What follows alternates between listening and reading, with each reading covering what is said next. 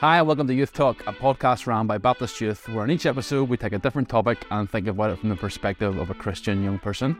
Today I'm joined by Niall, and we're going to think about the topic of exams. How do we navigate exam season well as Christian young people?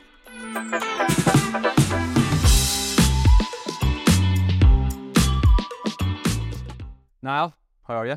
Not too bad. I thought you were going to say not too good there, but not too bad. Thanks for joining us today, Niall, on this episode of Youth Talk, thinking about exams. Obviously, everyone's different when it comes to exams. Some people maybe thrive in exam season. Some people, it's maybe the worst month or two of their year. You're currently a student. Do you tell us a little bit about your experience of exams and maybe what some of the unique challenges are that we face as students in exam season? Yeah. So, firstly, I suppose I would probably say I'm actually one of the people that doesn't thrive very well. Okay.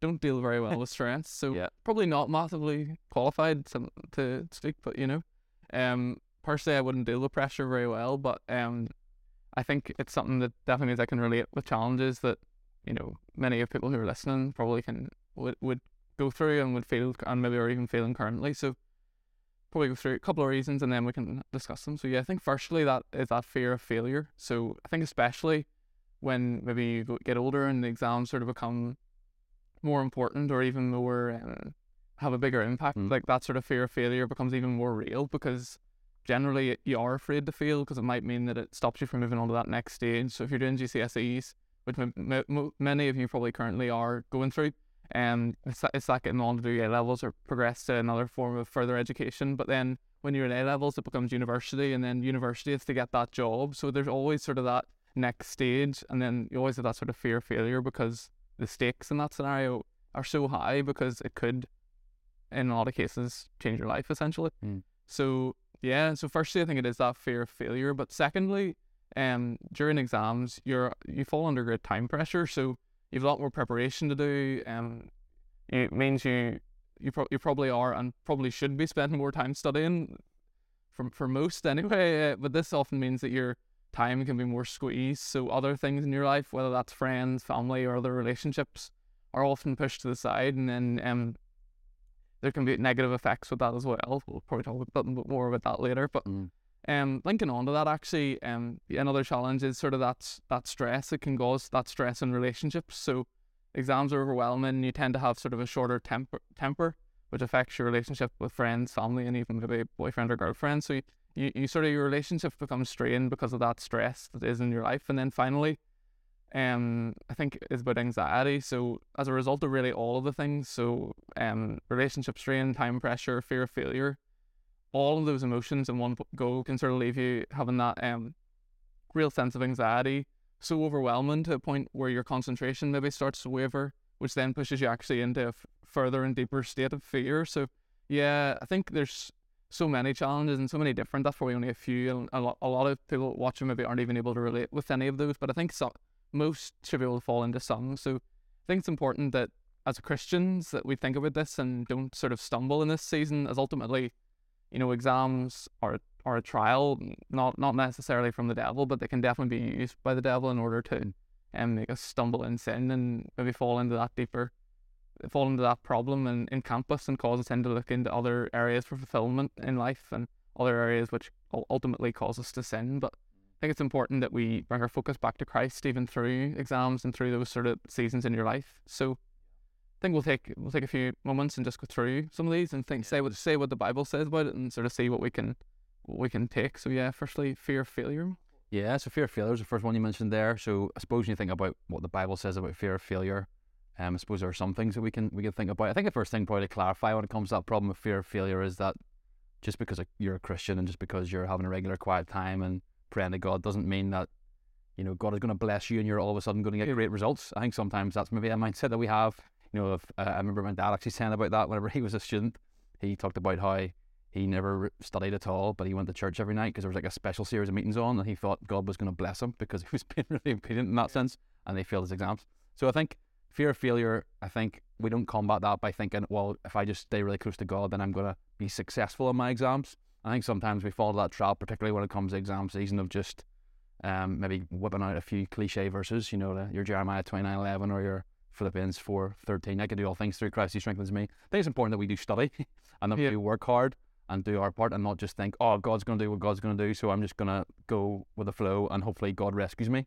I don't think that should be our approach. So I think in one sense, our results, if we study hard, might be good. We still might be disappointed, and failure and disappointment is something we still need to be prepared for as Christians. Having said that, though, there are probably two things which are different for Christian students as we think about fear of failure when it comes to our exams. And I suppose that the first one is this, that we do trust that God has a plan, and we do know that, okay, if we work hard and we study hard and we do the best that we can using the gifts that God has given us, and we're diligent as God calls us to be, things might go well, things might not go so well from our perspective, but as Christians we do know that God does still have a plan, and one day we'll be able to look back and we'll be able to trace his hand and how he maybe was manipulating circumstances and using even our maybe exams that didn't go the way we hoped, and using them for his own glory. And I'm sure if you spoke to many older Christians today, they would be able to tell you, oh, back then when I got this result or that result or this point in my life or that point in my life, I was really disappointed at the time. But with the benefit of hindsight, they can see now, 5 years later, 10 years later, 30 years later, what God was doing. So I think that's the first thing about fear of failure, that we do know as Christians, God does have a plan.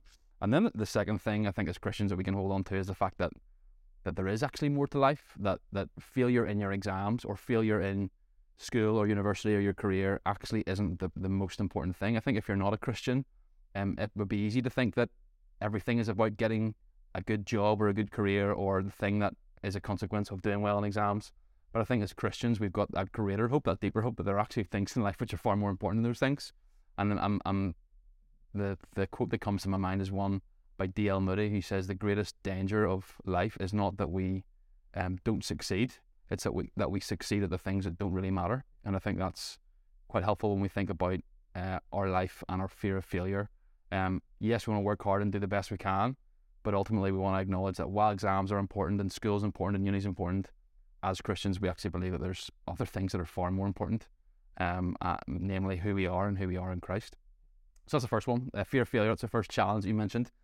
Talk us through the second one now. You mentioned time pressure there as being another struggle, pain point when it comes to exams. What's the Bible got to say about time pressure? Can you help us there? Yeah, so actually sort of similarly to what you said, just about Matt there, with the idea of, putting in, being sure that you are, studying and spending time. It also is important, as, it says in 1 Corinthians 10:31, so whatever you eat or drink or whatever you do it all to the glory of God. So sort of as a Christian, your whatever in that verse in some ways right now is study in this season. So it is important that, we seek to bring him glory through what we're doing, not even, just studying for the sake of studying, but actually studying because in a lot of cases that is what you can glorify God through that, even through being seen as being different and having that sort of greater work sense, and in that and through that bringing glory to God. But it is important, even though we should spend time studying, not to spend all our time studying, it's important to have that understanding in time pressure, not to just, in exams, just all you do is study all the time. It's important that work takes that rightful place in our lives, as it is at all stages in work as well. It's important that we don't let things take over and it doesn't become an idol, which it can so easily become. Guilty in seasons of time pressure, such as exams, sort of or quiet times slip, church attendance, maybe that's, or helping out. You might decide that, you have no time to help out at youth or go to SU or CU or things like that. It's very easy to let those things slip, but it's vital even in those busy seasons to make sure that we are still making time for God personally, and also to gather corporately with God's people, and ensuring that we keep him number one in our lives, even in those seasons. Brilliant. So another area we looked at, Matt, was anxiety. So yep, what does the Bible say? Yeah, so anxiety, I think the Bible talks a lot about anxiety, doesn't it? I suppose it's important to make a distinction about, medical anxiety that some people struggle with at the medical condition, as opposed to what we're probably thinking about, which is the idea of just real worrying about our circumstances, and particularly worrying about exams. And probably the passage that comes to my mind in the Bible is Matthew chapter 6, where Jesus actually specifically talks about anxiety and worry. And I think Jesus says some really helpful stuff there, from really verse 25 to verse 34. A couple of things just to pull out from that passage about what Jesus says about worry and why we shouldn't worry. Verse 25, pretty much that life is too important. He says, is there not more to these things, more than these things? He's speaking there about what you eat and what you drink, but you could extend that to exams and popularity and all the things that we inclined to worry about. Jesus says, is there not more to life than these things? I think that's true, that life's too important. The next verse 26, he kind of uses the analogy of birds in the sky and says about how much God cares for them, and then he kind of asks the question, how much more does God care for you? And again, that's a good antidote to worry, isn't it? Not just that life's too important, but also we have a God who loves us deeply and cares for us deeply. And I think as we navigate exam season, remembering that, it's really helpful. And then very practically in verse 27, he asks the question, who by worrying has added a single minute or hour to their life?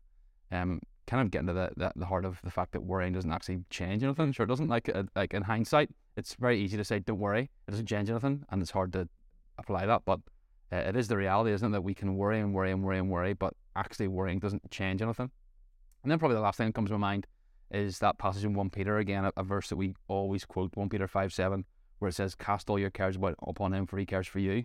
But the verse that comes before that actually says about humbling yourself before the Lord.